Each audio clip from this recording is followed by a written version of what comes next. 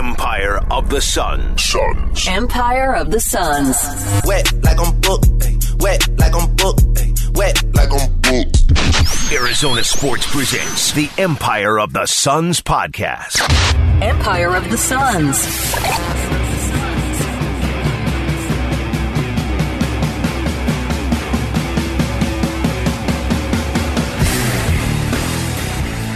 Hello there, and welcome to the Empire of the Suns podcast. My name is Cal Olson, joined as always by Kevin Zimmerman. We're back. Hello. Did you take 25 shots last night? No, I did not. Shout out to everyone who posted their Spotify Wrapped thingamajiggers who make me feel like a peasant on Apple Music and tagged us in their things. That's crazy. That's insane to me. I don't care if you listen to two podcasts and we're one of the two. That's still insane to me for those of you who tagged us in there. So we really do appreciate that. Shout out to the guy who at the end of the game last night came over to our section and was like, "You gonna drop a new?" And then he was pointing at his phone and I'm blind, so I couldn't see. And it was like the logo of the podcast. I was like, "Oh yeah, tomorrow, man. Thank you." Shout out to that guy if you're listening. What's up, man? Thank you for saying hi, and we really do appreciate it. So yeah, we missed last week. It was it's Thanksgiving week. That's long-time listeners know by now. Even short-time listeners know by now how we are with trying to get the podcast done. And we're like, "Oh yeah, you're out Wednesday too, and I'm in." It happens, but we didn't miss too much. Honestly, we would have came back if we really had to. But just more basketball played, and hey. We'll get into it here, but the Suns are playing really well. But more specifically, just their players are playing. I don't know how else to say it. Like, all their players are playing well. It's just like everyone is on a really good beat right now. They are now 15-6. They've won 6 games in a row since we last podcasted. We podcasted the morning or the afternoon of the Utah game that they lost by 1 point. Since then, they've won 6 in a row. That is against the Knicks, Lakers, Pistons, the Jazz, getting that game back, Kings, and Chicago. So not a gauntlet by any means, but still getting a lot of things done. And Kevin, here's the thing. They're doing it without Chris Paul, Cam Johnson, Jay Crowder. I know a lot of people have been using that tweet template the last couple of days of camp. The Suns are this happened, and they still are first in the West. Listeners of the podcast will know I'm not particularly surprised with the injuries. I guess I should be a little bit, but I'm also the person who wrote the story on Campaign and said I thought he was going to have a bounce back year and that he's one of the biggest X factors in the league.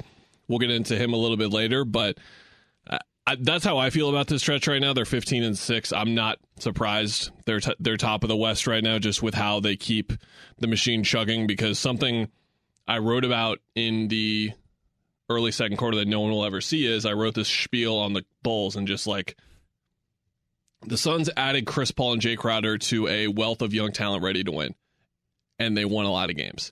The Bulls added DeMar DeRozan and Nikola Vucevic to a wealth of young talent ready to win games. They have not really done that, and just the continuity, chemistry, flow, rhythm, cohesion difference between those two teams was jarring. What I was going to write about before Booker went nuts, which we'll talk about in a bit, 51 3/4. But it's just, they are going to, and this is why I felt this way coming into the season, that they were still going to be first in the West, even with the concerns that we had. They're so ahead of so many teams, it feels like, every year. And they're only going to keep getting more ahead if they keep the same-ish group around, and they have. And yeah, you look at their schedule, not the toughest schedule. I think the last 2 years, if we knew what we know about this team, we would have said, yeah, even without those guys, they would have probably beaten those teams. They have had a lot more home games than a lot of other teams, and they're 12-1, I believe, at home. And they've only played, 8 road games, and they're 3-5 or something like that.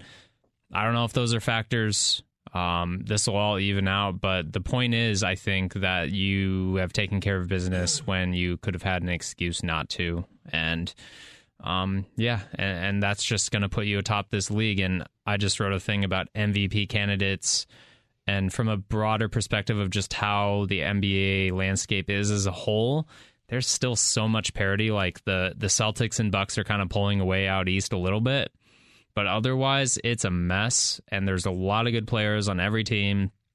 And if you buy time and buy wins against anyone in this league, you can't apologize for that, and they're in a really good spot. So I just think there's so much more to play out. We're a quarter of the way through the schedule somehow. I just learned this morning when I was going over stuff, but that's a significant chunk of the season to say, hey, where are we at? And I think this streaking team is Celtics are going nuts right now, and then Milwaukee's staying afloat with like Grayson Allen, Javon Carter starting. No offense to those guys, but Giannis is just carrying them, and the Suns are right there kind of with those teams, I think.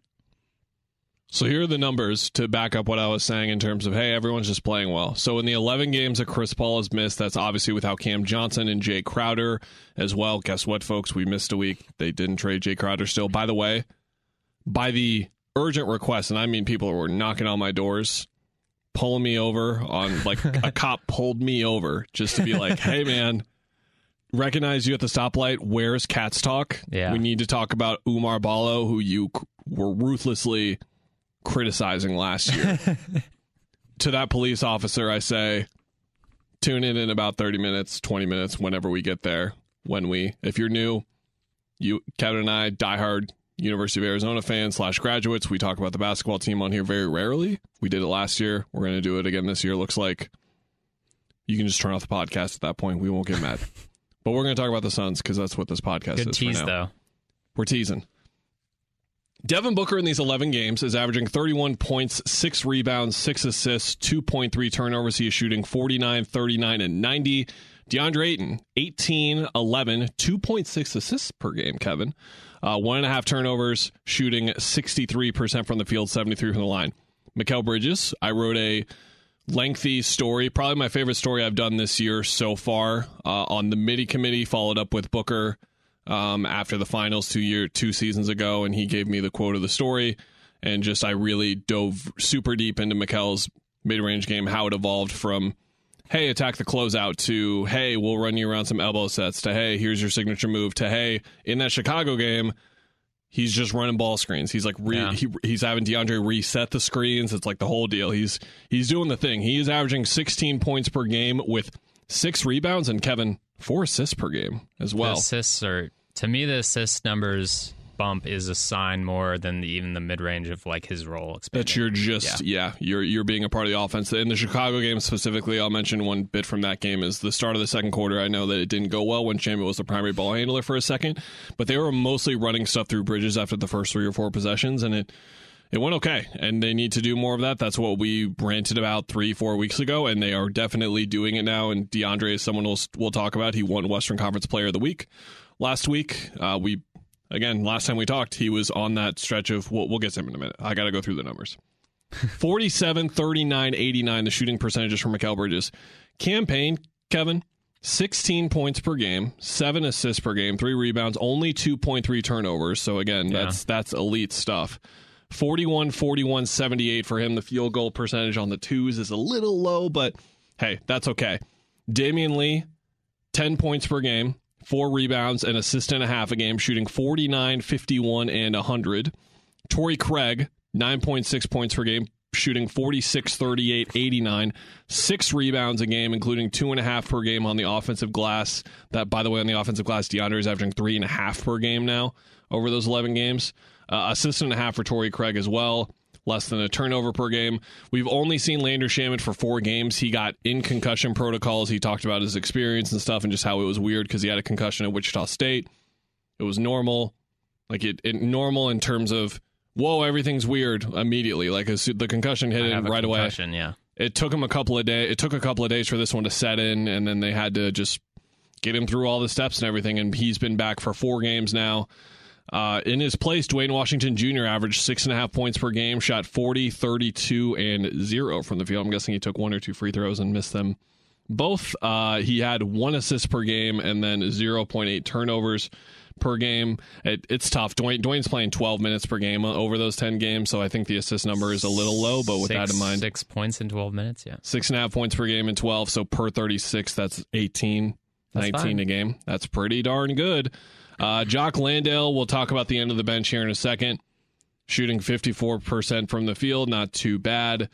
Everyone is playing really well on this team. And here's the interesting part. I went to NBA.com's team stats page, and I put in the season segment as last 11 games. So this is the last 11 games for every single team. It's not looking at the date necessarily, but every team's last 11 games. What do you think the Suns have been better at, offense or defense? Ooh, defense? You are really wrong. Okay. Offense, they are third, 118 offensive rating. Defense, they are 16th. That's basically what the Celtics are doing, too. Essentially, yes. When you're going that hot on offense, it's like, it's going to fall off a little bit. Here's the crazy thing. Assist percentage, they are 19th. True shooting percentage, they are 13th. So they have a top 3 offense over these 11 games, but they're not distributing at a super duper high rate. They are not extremely efficient in the way that you would expect them to be. They're 4th in offensive rebounding percentage, which is something we highlighted month and a half ago. That trend has certainly continued. But to me, when you look at those numbers and don't see assist percentage super high and don't see true shooting percentage super high, it kind of goes back to my original point of like guys playing just really, really well. Yeah.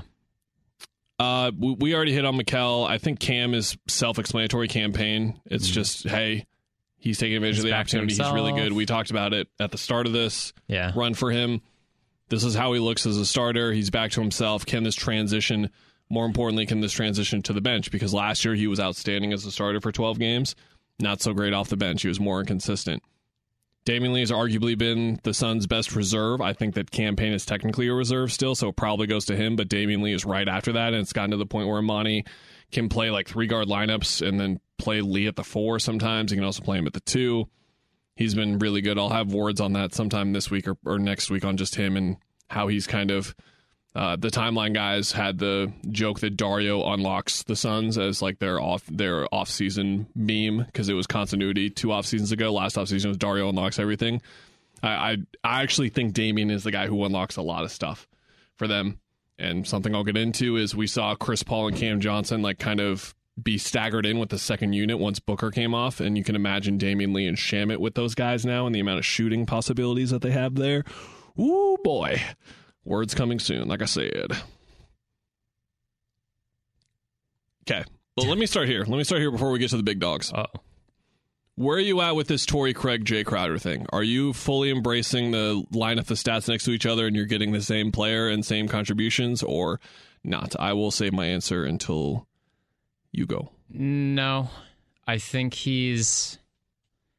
they're just different enough players, but I will say Torrey brings extra on offensive glass.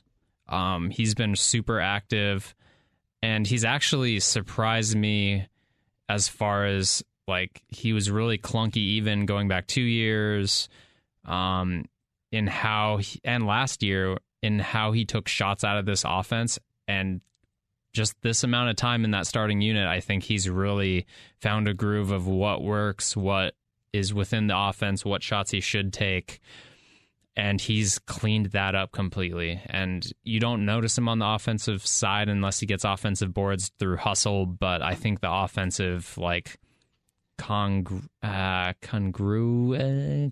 don't know what the right word is. He fits in with the starters. You're trying to say congruent, but with the starters. But the tensing is wrong. I don't know. Yeah, words aren't important. It's not our job at all. No. Anyway, congruent, in agreement or harmony. Is congruency adjective. With the other starters the right thing I was going to say? Do that. Dial that in.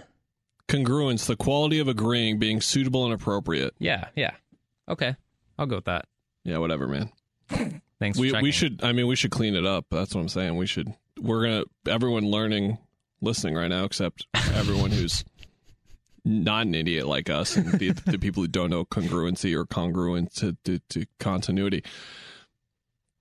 Keep an eye on Torrey when he's starting and how... Anyway, yeah, what do you think? Keep an eye on this thing that he does. I really enjoy it. It's really cool. Someone will drive or DeAndre will have the ball in the post and Torrey's man will be floating wherever they're floating, because he's not the shooter guy. And he'll be typically shooter man standing there waiting, have the ball in his pocket invisibly already. He's sitting there waiting. He's just cutting now, and he times the cuts so well where he understands now when his teammate is going to look for the pass a half second before the teammate probably realizes they're going there. And so he's now getting these things where he's almost like creating a dive from a screen, the way that bigs get there. Because what I'm saying is he catches the ball around like 10 to 12 feet and he doesn't even need to take a dribble. He just catches, plants, finishes. He says some really acrobatic finishes around the rim lately, and that is continuity. I'm with the starters. I really understand it now, and it's really cool to see a player like Torrey, who's pretty experienced and has been around a long time, kind of has a bunch of chemistry with this group already, but he's building stuff more. No, he's not Jay Crowder. Okay. You know how they keep giving up open layups over and over again, and there's miscommunication all the time on defense lately? Not just him, but it's not a communication thing that's missing. Yeah, it's not just him, but and it's Chris also Paul, that is what Chris Paul does, and that's what Jay Crowder does. So, I'm not going to go that far. You wrote a story on. I'm not going to go that far. Torrey's been outstanding, but he's not. You can't just do that, even if the numbers are there. I don't agree. You wrote a story looking at the MVP candidates, which I'm glad you did, because they're probably going to ask me about this on the radio in an hour, and then in 2 more hours after that when they go on the radio again, and they're going to ask me about MVP stuff, and I was probably going to say, I don't know, man, Luka's probably going to put up 34, 10, and 10 this year, so like that's probably tough to beat. What did you glance at? Because Book has had a book year.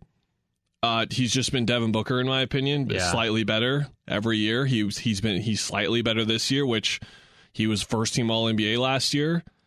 And I think the thing that I was curious about the most going into this season, and I am going to reserve judgment another 20, 30 games and probably into the postseason, is for some leap this big, was could he not only slightly improve, but could he go from bona fide all-star and a star, which is what he is right now, to superstar and join the Luka, Giannis. The thing that Jason Tatum is doing right now, is he doing that too, basically? And I think it's unfair to say he's not and just like rule it out. So I'm not saying that. And I'm not saying that Tatum is doing it, but it's like Tatum appears to be doing that. And I think we should be talking about Booker appearing to do that as well. Tatum's just coming off the finals run that Booker was 2 years ago, like the same kind of thing. Now, don't really look at the numbers on those finals. It's kind of the same, but actually not. No, they're not. But is he in the Jokic?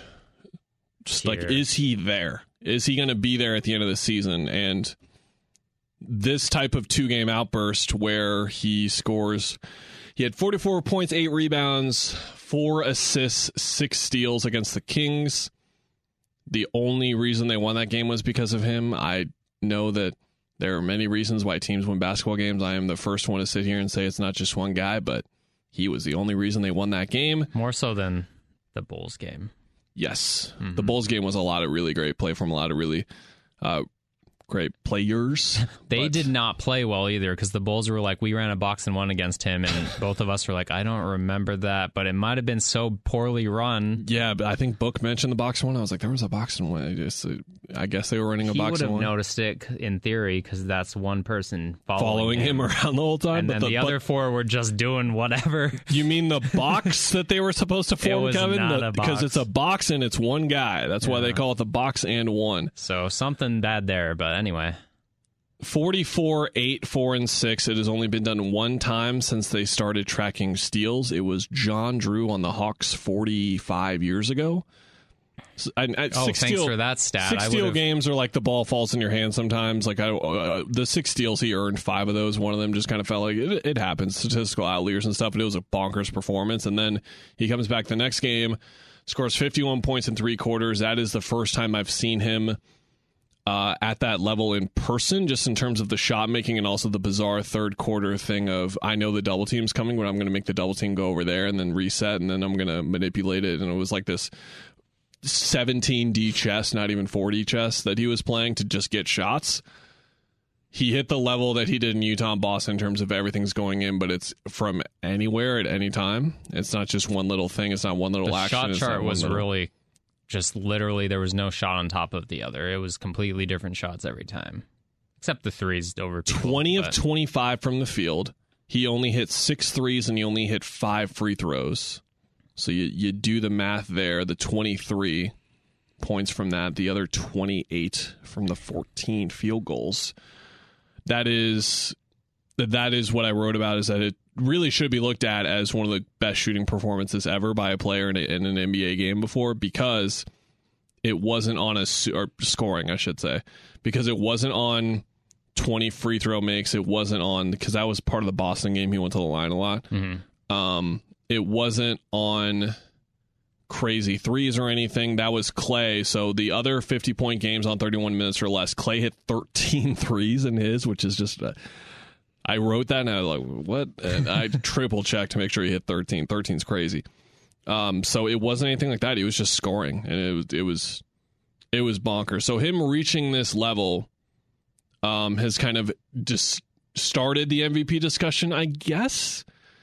It's interesting because I thought about the Sacramento game and I was like, man, if that was on national TV, they'd all be talking about him right now, just all the shows and everything.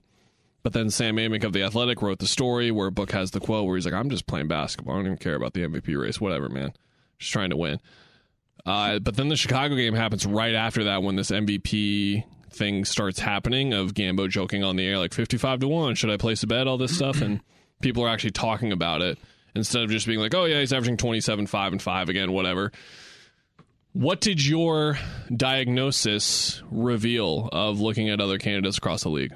One, that there's a bunch just because the league's so jumbled. So like Shai Gilgeous-Alexander, that team's only 2 out of the play-in. So in theory, if they like go up to the 6th spot, let's say, by winning just a little run here, then suddenly he's in the conversation right now, right? Because he's just having a crazy season, both ends of the floor.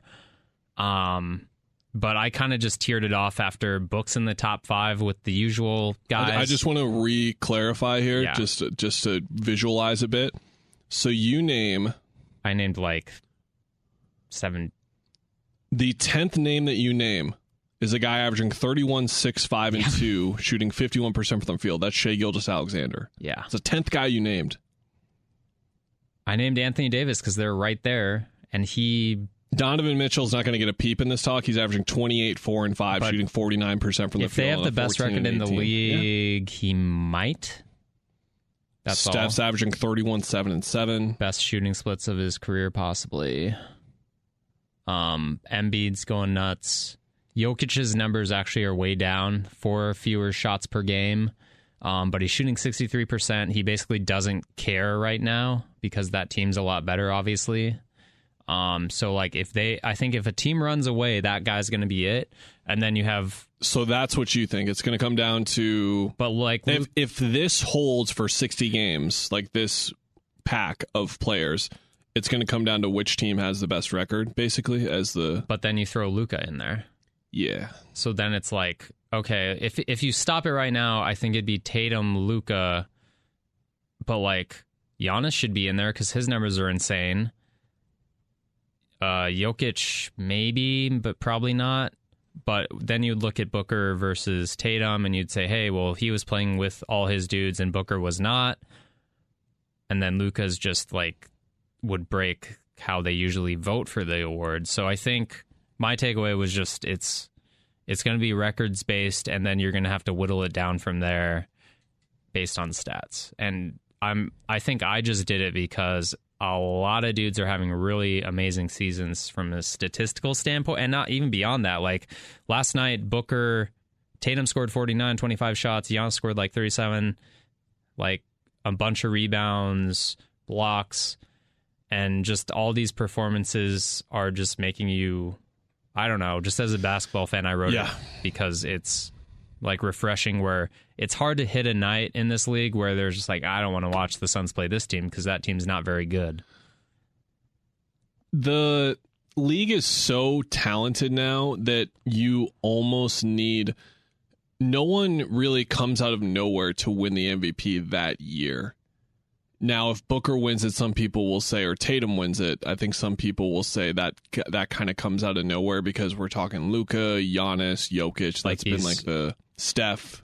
Those have been unicorn KD type. You've been talking about those guys. Those have been the guys in the discussion. But you think about the amount of attention in the spotlight that Tatum has had the last couple of years. You think about Booker specifically. I just think last year happened too fast for people. Yeah. It's for something like MVP, I think you need to realize how long it takes for the national media cycle and just national people covering these teams to consider someone in this level. You and I predicted awards last year, and we both thought he wasn't going to make first team All-NBA because it just takes a really long time for people to be considered of that caliber. But then he just had the run, the Chris narrative really, if Chris doesn't get hurt, he doesn't make first team All-NBA, he doesn't get MVP votes. It doesn't happen. Yeah. I 100% believe that. He could have played the same exact way, put up the same exact numbers, it wouldn't have mattered because the narrative juice, people know this is how it felt for a long time. It's a narrative-based award. It always has been, and most awards are like that. I mean, you need the narrative kind of juice to get there. So Jake Fisher went on with Bickley and Murata this morning and basically was like, I was trying to do reporting on trades last week. There were none. But like when I was on the phone with exec scouts, lots of people were talking about how Devin Booker has shed this like guy who used to get numbers label and is a good player now. That was like this week. And people in the league, like the people who pay attention and make decisions. And that happened 5 years ago, 6 years ago when he started doing that? Yeah. And when he started actually proving I'm not just a numbers guy, I play winning basketball. It takes so long. Yeah. And Tatum never had that really attached to him, so I think he can turn it around quicker to have that, and I think he does have that, rightfully so. I think he and Booker are right there, but I guess what I'm saying is, yeah, he's fighting this perception, and it is turning, and I think we saw it turn, like you said, the All-NBA voting was like, oh, really? I think he deserves that, but I'm surprised he got that. People make a big deal out of these things sometimes, way too much, I think, but it's just like when ESPN puts up a graphic of like the 5, like they do like a little caricature painting thing, and there was one that Booker wasn't in, it was Jokic and Giannis and everyone was in it, but he wasn't in it. It's like he needs to be in that. He needs to be in every single thing like that. To be an MVP, you need to be in. So I'm not quite there yet in terms of believing that he's in that group yet. I just think this is a fun thing for people to talk about this week, just like they were talking about Ja for MVP last year. You know what I mean? Like I unfortunately, I think that's what it is. Do I think he's the MVP now? I can't say. I need to spend like a week looking at this kind of stuff. You spend a day and you're still kind of like, I don't know. My brief look at it and just looking at it and taking in what I know and what I've come to know about how this process works. It is a one-horse race right now, but that factors on, do you believe that Luka's situation is a detriment to him, or it is the other way around? He is putting up these numbers because his team sucks. He does not have good players around him right now. The guys that were playing well last year, it's been a mixed bag over there, to say the least. They're 10-10 right now with the numbers this guy is putting up. If he had another ball handler with him, these numbers would be down. He does not. They lost Jalen Brunson, just didn't replace him. But if they keep that and they're in the playoffs, let's say even top 8 or top 6, somewhere in there, then he has to be that. Because then it's like, okay, this trash team is trash, but they're in the playoffs.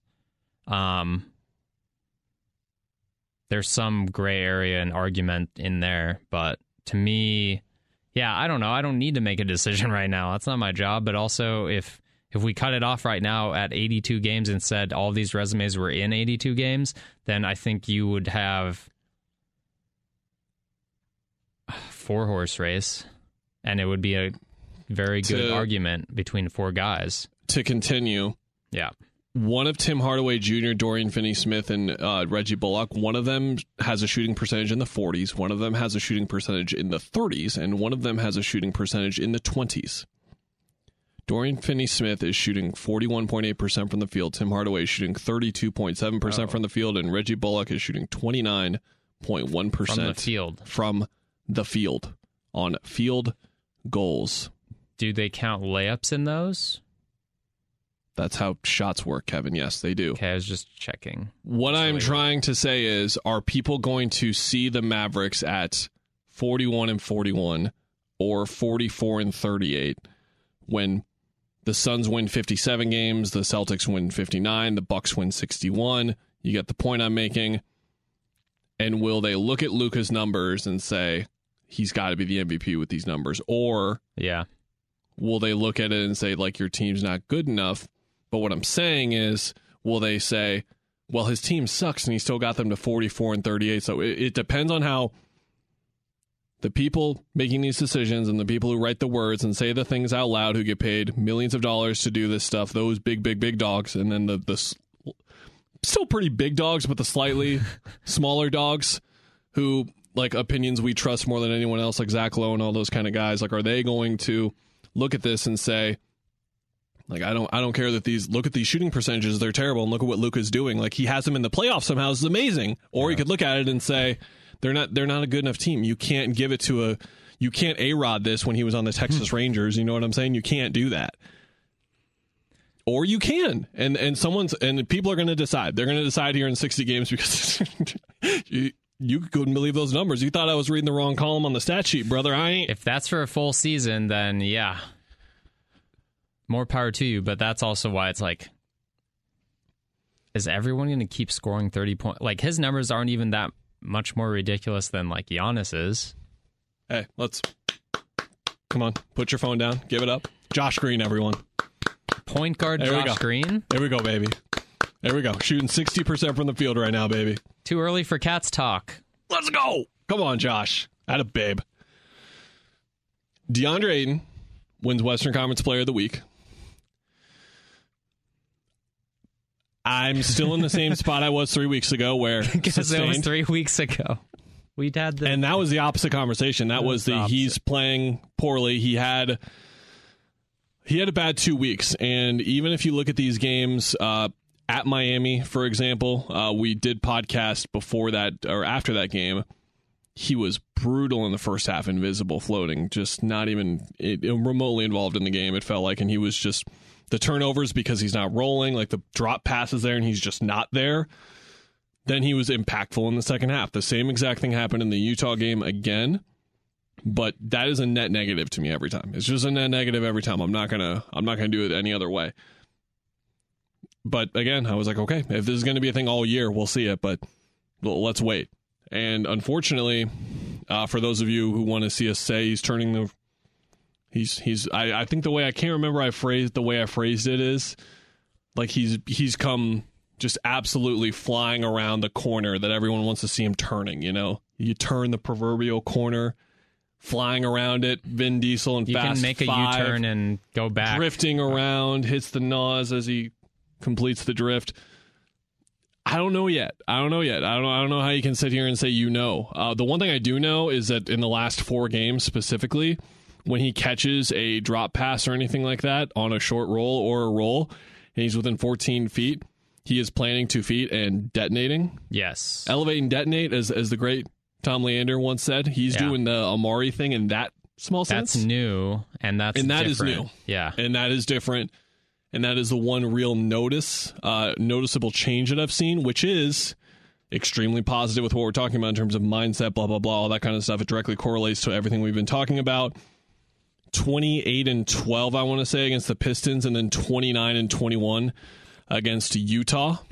My favorite thing about both those games are those are DeAndre Ayton games. Hey, buddy, Marvin Bagley starting at the 5 over there. Let's get to work. Hey, Kelly Olynyk should not be able to get away with being on the court right now because you're out here. Yeah. That was my favorite part of it. Yeah. I think just going back to the planting and loading, I don't remember when he has ever done that.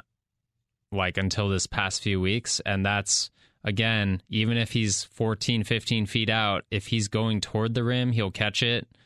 And he's a big dude with long strides. You can take contact. You can either dunk it. I don't care if you dunk it. If you want to lay it in, fine. But he's trying. And you get a few free throws out of that. I don't, again, care about the free throws, but it's more just like he's assertive. And I think James Jones actually said on Burns Gambo yesterday, like, he's starting to realize that he can be the number one option within the Suns offense, which is a good way to phrase it, I think, where it's not like, oh, we're going to run stuff for you. It's like everything is here for you to score 25 out of our offense. You just weren't seeing it, and being like, okay, I need to, look, here's a way for me to get it on this play. Here's a way for me to get it on this play if I roll harder, whatever. But yeah, it's going to have to be long stretches for us to believe what we see. Obviously, everyone knows it'll be a week-by-week thing with him as far as just having that mentality. Do you think the Pat Bev shove in his back had anything to do with that? Because I know a lot of people are like, oh, he got like toughened, and I don't... I mean, the timing lines up, I don't know. The timing lines up, but he just got shoved. Anyway, I don't see that. I just see a guy who someone said something like, hey, you had some bad games this week. Let's have a better week. And that's progress, but we'll see. And again, not to take any away from him, because he's been... I don't know. Mikel's been pretty good too, but he's been their top 3 player the last week or so. Consistently. Yes, consistently. Basketball team's playing really well. More importantly, I think the individuals are all playing well, and that's going to go a long way. And if they can get... I think we're past the off season, all the bad things. We're past that now, right? I know there's going to be trade chatter and stuff with DA probably just because of the contract situation and whether they make a big move, but I don't know. I feel what are you saying? Expand for a sec. I just feel like the bad juju of last year is kind of, they're past it. The huge dark cloud that was hanging over this season that we saw on Media Day, and it started pouring rain from that cloud. Yeah, cloud's not there anymore. I think they're in a good spot. I mean, they have holes, but it's a quarter of the way through the season. Look at that optimism. You know what's fun about next week? No, I don't. MVP week. They play at Dallas on Monday, and then Jason Tatum and the Celtics are here on Wednesday. So if Mr. Booker wants to broaden his horizons a bit outside the old I'm just a hooper, I'm teasing, of course, has the right mindset, but if he wants to lock in and be like, you know what, I do want to be MVP this year, I'm going to do that. That would be a nice thing to do. It would be good to outplay Luka and Tatum in back-to-back games. I would feel good about it. That would be a wise thing to do if you want to add a trophy to your collection. Hey, man, I said it about the Chris Paul injury when when it happened. I was like, hey, man, Chris Paul injuries are different on the injury report than all others, so I don't know. It's been 11 games now. Monty, a week ago, said, I can't really speak on that. It's probably taking a bit longer than people thought it would because we haven't shared what it is and it's just how we operate. Are you telling me the right shoulder contusion in the Lakers series wasn't just a right shoulder contusion, Kevin? Are you telling me this right heel soreness is not just right heel soreness? I don't know how serious it could be, but whatever it is, it's not. I could play. And if it is, well, I don't know.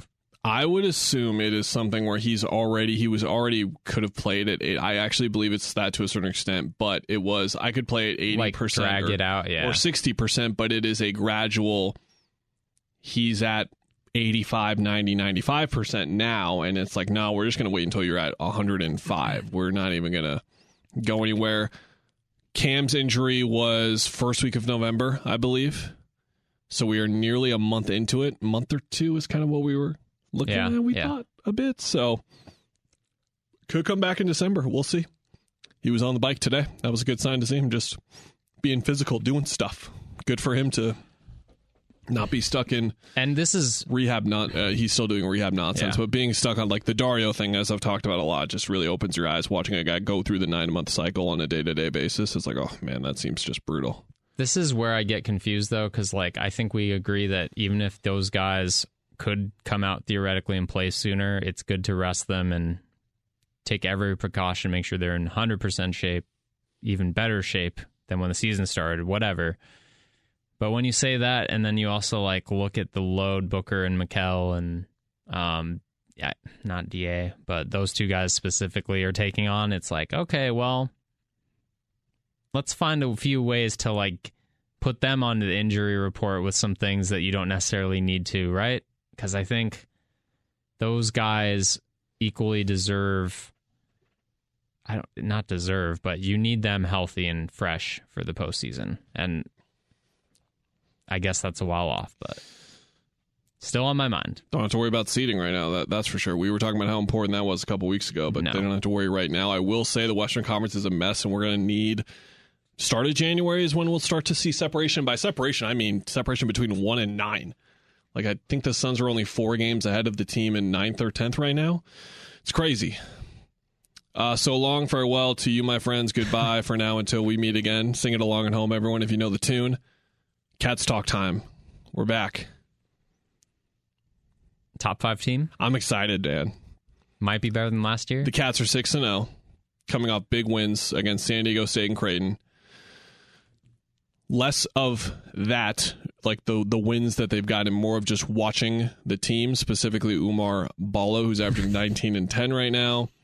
He went from the Caleb Tarczewski, Kirill Nadiatsko tier of Arizona centers who frustrate the living heck out of me to he's probably my favorite player on the team right now just because he beats the piss out of people, Kevin. Oh my God. He barrels his shoulder into folks. He's just the physicality that he plays with and getting away with it at a college level, which I'm a fan of. I'm not looking forward to Pac-12 play right now, but it seems like he's getting a good whistle for now. But he just, oh my gosh, he's just playing with this load of physicality that I'm surprised to see at the college game, to be honest.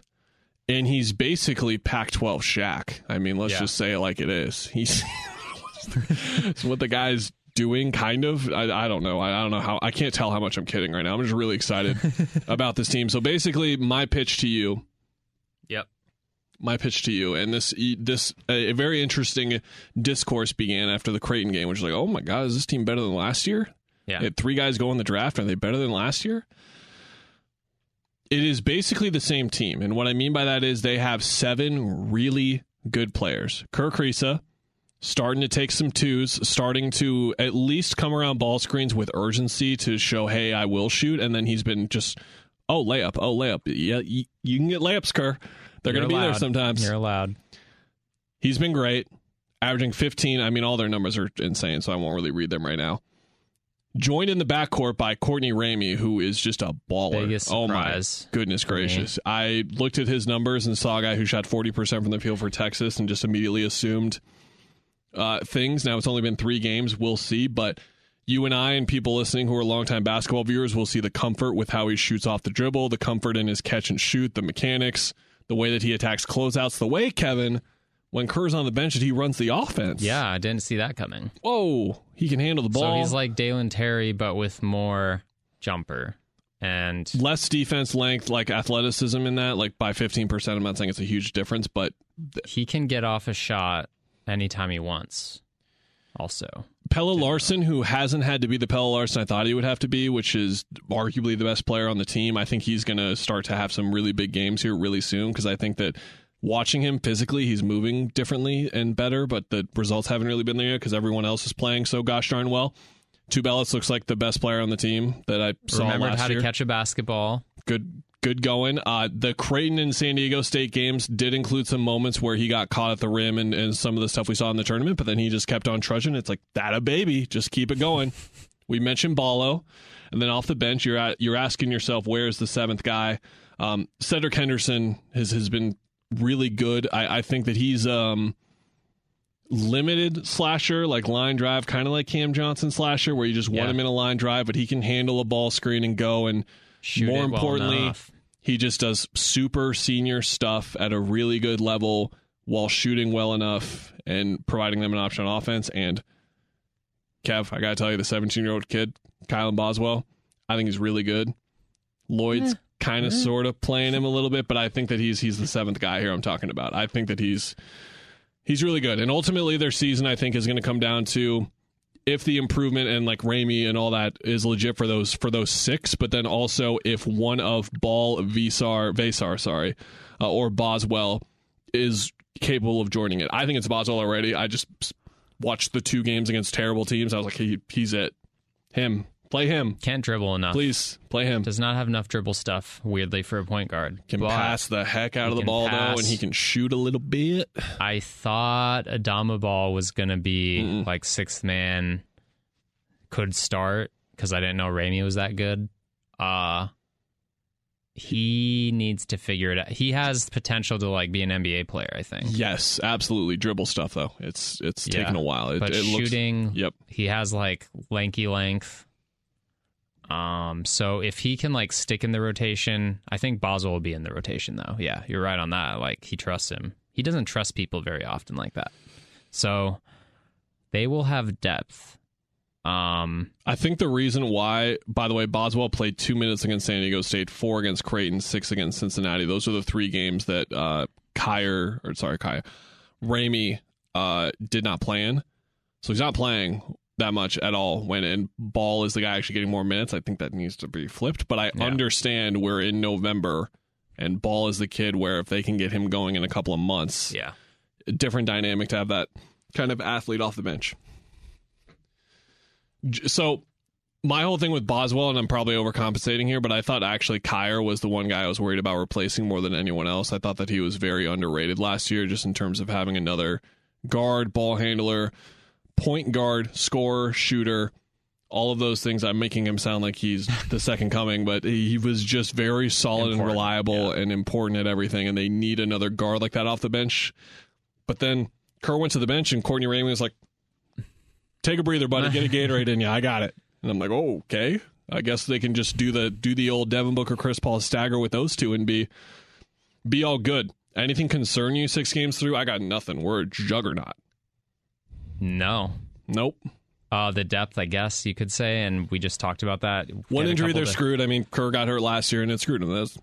He has been much better as far as like picking his spots, not being aggressive as a scorer, and making sure they run offense. And that's where that offense just hums, man.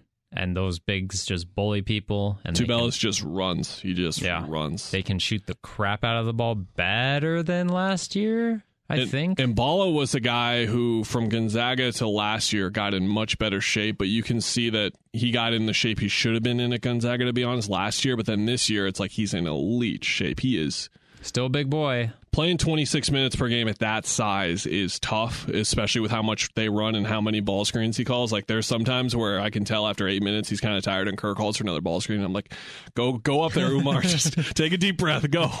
It's gonna be over soon. You're gonna be able to get a breather. But he's been a monster, and it's basically they just need offense, and I think Pelle Larsson's going to prove that in the next 6 weeks. But the Mathurin hole of perimeter scoring was the one I was worried about. Emergency shutoff valve guy. If the size isn't working, if the high-low game isn't working, if Kerr's ball screen game isn't working, do you have a scoring option? But Ramey can do dribble stuff, get off shot anytime. Larsson could be that guy. I think he will be.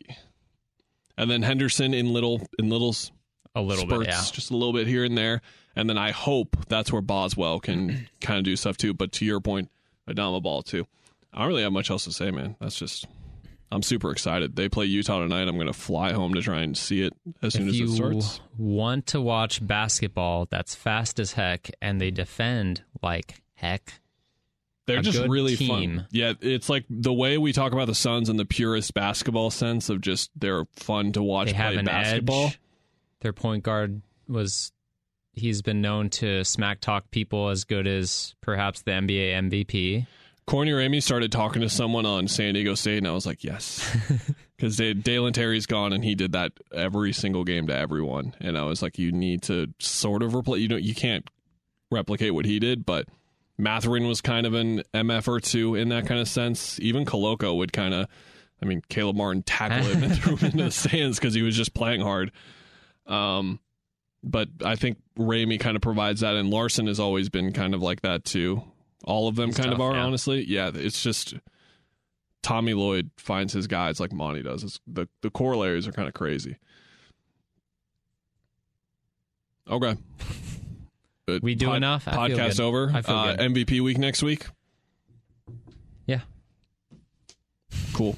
Weird schedule. They've got Houston tomorrow. That's Friday. And then they play a 2 p.m. game in San Antonio on Sunday. What? Yeah. Dallas on Monday. That's the MVP week. And then home against the Celtics on, you know what helps with MVP games, Kevin? It's on ESPN. Oh, Wednesday? Boy. Wednesday. Okay. And then New Orleans back-to-back in New Orleans. Another weird, again, I said weird. 6:30 on Friday, New Orleans, fair enough. 1:30 on Sunday in New Orleans. So they've got back-to-back Sunday afternoon games. One thing you can't do when you go to a fun place like New Orleans, you just got to go, make your curfew, go to sleep. Chris will have it down. They'll be good. I'm worried more because of the other team in our market has struggled with such things, but okay. How was Hard Knocks? Was it soft pats or whatever again, or no? I think so. I didn't watch it. I don't think I will. I like fast forwarded through the third episode. You're shaking your head. I'm shaking my head. I hope you're shaking your head with us at home and on the drive home. I would assume more than anything else on the flight somewhere. Hope you travel safely. Good blessings to you and your households, as one Winston Bishop said. Goodbye.